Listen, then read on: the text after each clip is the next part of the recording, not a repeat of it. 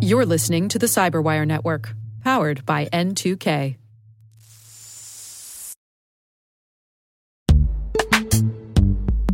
This episode is brought to you by Palo Alto Networks, the leader in cybersecurity. As AI-driven attacks increase, organizations can't afford to have network security that's stuck in the past. Discover how Palo Alto Networks can help you predict what's coming and proactively secure against it with a zero-trust, AI-powered network security platform built to secure whatever, whenever, wherever. To learn more, visit paloaltonetworks.com/network security platform.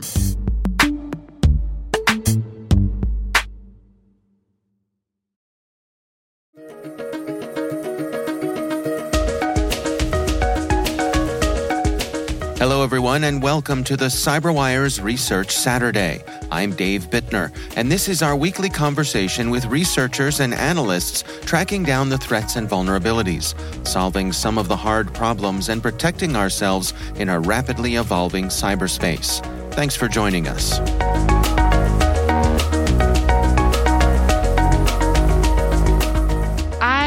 I'm a person who monitors Twitter quite a bit, and I started to see noise from Brian Krebs on Mastodon talking about this new zero-day vulnerability in a file transfer application called GoAnywhere MFT, and I'd never heard of that before. Our guests this week are Emily Austin and Himija Motharam from security company Census. They're sharing their research. Months after first GoAnywhere MFT zero-day attacks, Census still sees approximately 180 public admin panels.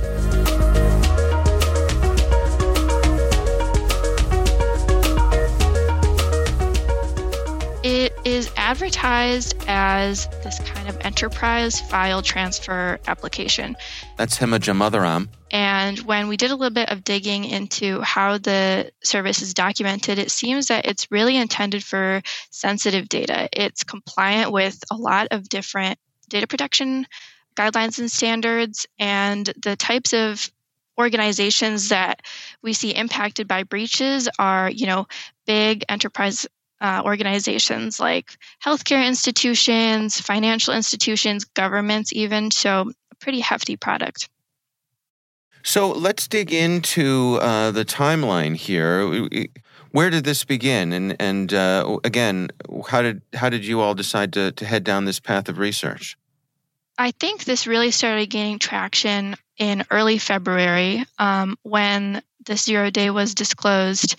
The actual security advisory was hidden behind like a customer portal login, and so most of the talk about it came from Twitter. But what really made the story start to jump in discussion was around mid-February, the ransomware gang Clop, which has, Russian ties, claimed that it had breached 130 organizations using this exploit. And so that raised some bells.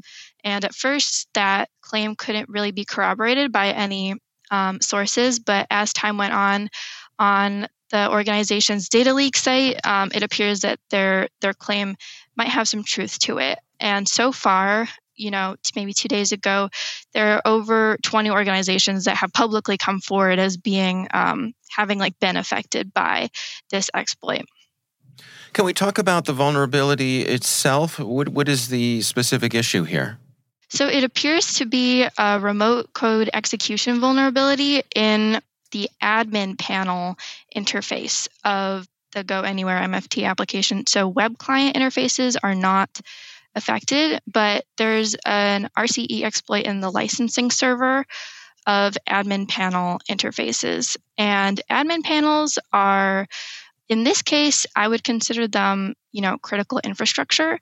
And they offer an interface into, this very sensitive data, and so really have no business being exposed to the public internet. But we see a lot of them are exposed to the public internet, be it through misconfigurations, or maybe some of these were intentionally exposed for some reason or another. But a lot of instances of these admin panels are accessible to this RCE exploit because they're public facing and would be honestly pretty trivial for even an amateur threat actor to discover.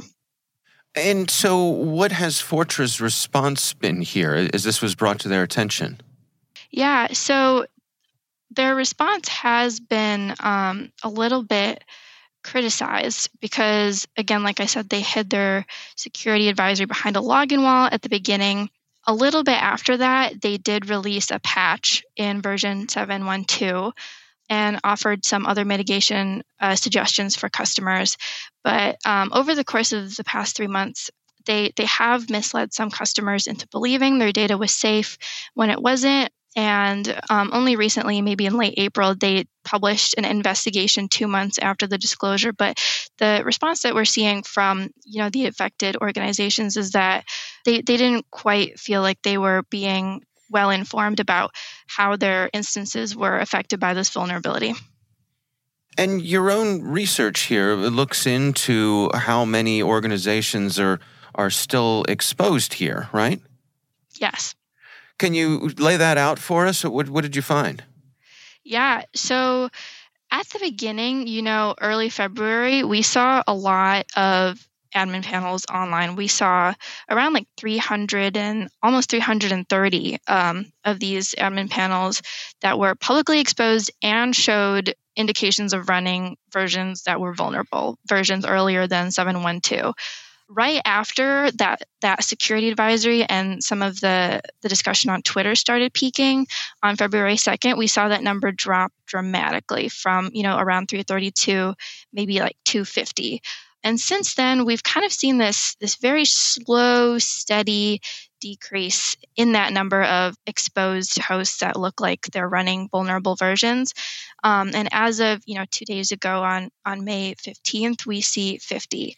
And so that's encouraging that it's dropped so much from when the original 0 day was disclosed. But 50 admin panels online, that those could be the portal to a wealth of sensitive data that could infect millions of people. So we're still concerned about how this patching rate is starting to kind of plateau over the past couple weeks.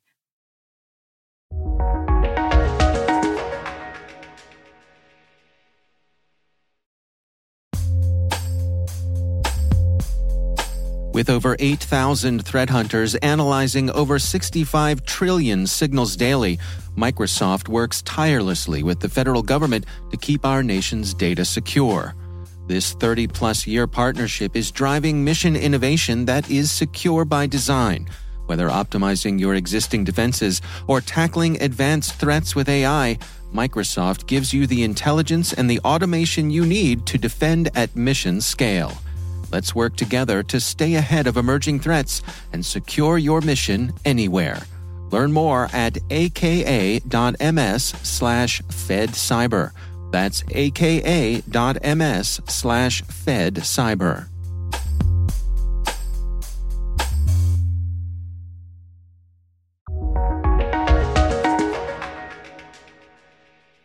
Emily, I'm interested in your insights here as well. What is your take on the information you've gathered here? Yeah. So one thing I'd like to point out, we're talking about this vulnerability.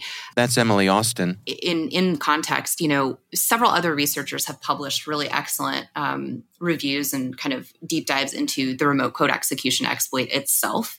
And so where I think we really have a lot to offer, and as Himija has kind of just walked through, is being able to look at this vulnerability and others that have some kind of, public internet-facing artifact available, a login page, a ransom note on a public-facing service.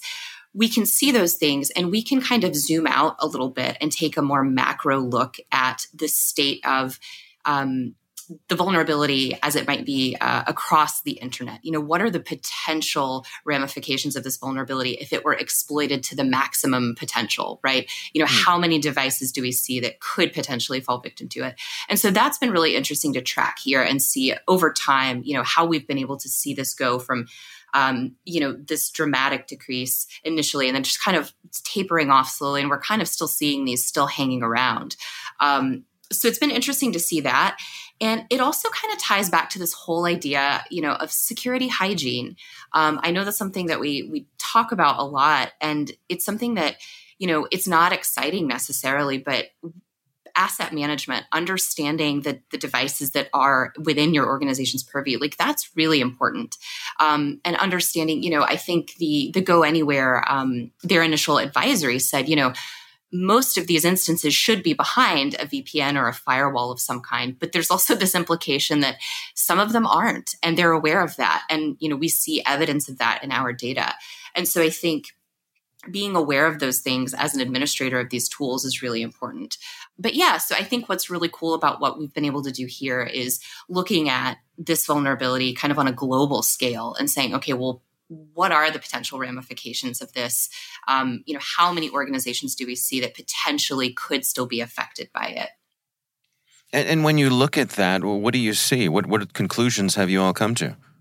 Yeah, I mean, like I said, I think really the big thing is we're seeing that organizations just aren't necessarily prioritizing asset management, patch management, and vulnerability management.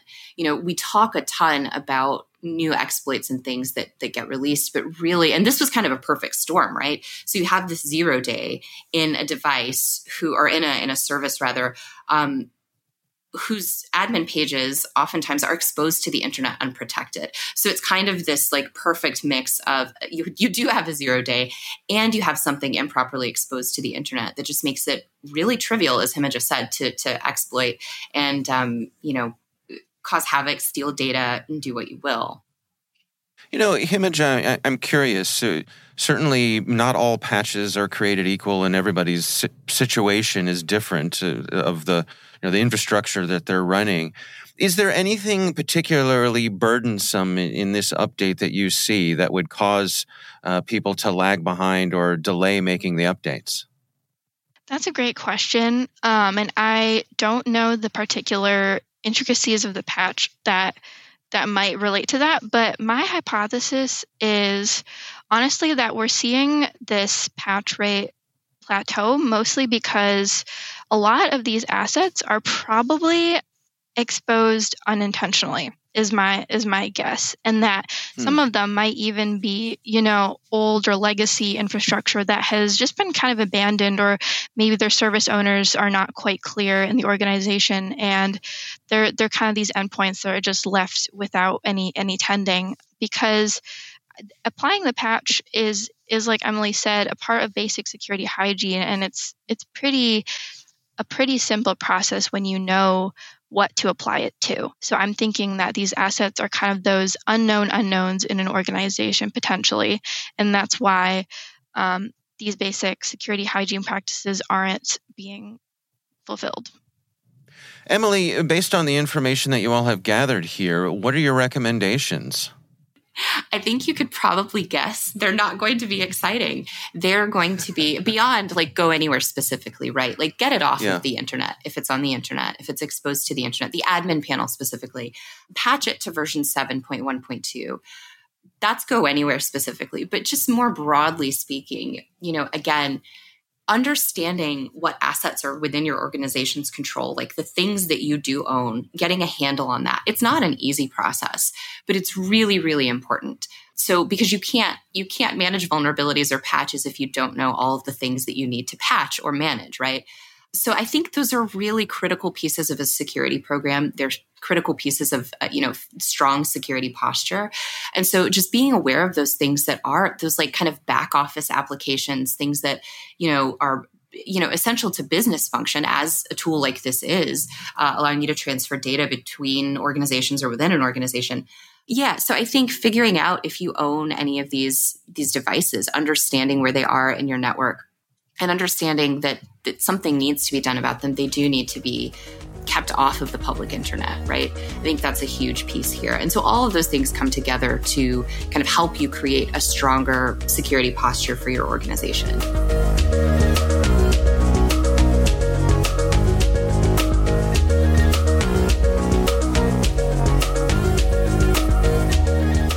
Our thanks to Hima Jamatharam and Emily Austin from Census for joining us. The research is titled Months After First GoAnywhere MFT Zero-Day Attacks, Census Still Sees Approximately 180 Public Admin Panels. We'll have a link in the show notes.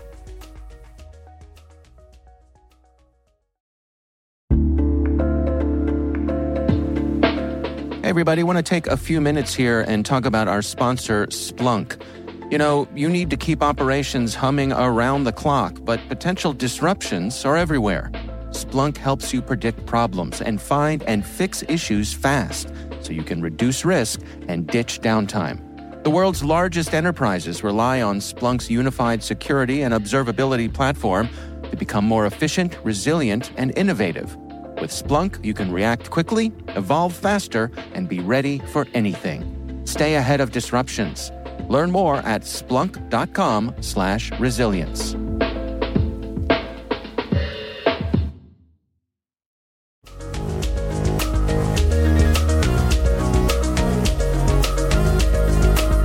The CyberWire Research Saturday podcast is a production of N2K Networks, proudly produced in Maryland out of the startup studios of Data Tribe, where they're co-building the next generation of cybersecurity teams and technologies. This episode was produced by Liz Irvin and senior producer Jennifer Iben. Our mixer is Elliot Peltzman, our executive editor is Peter Kilpie, and I'm Dave Bittner. Thanks for listening.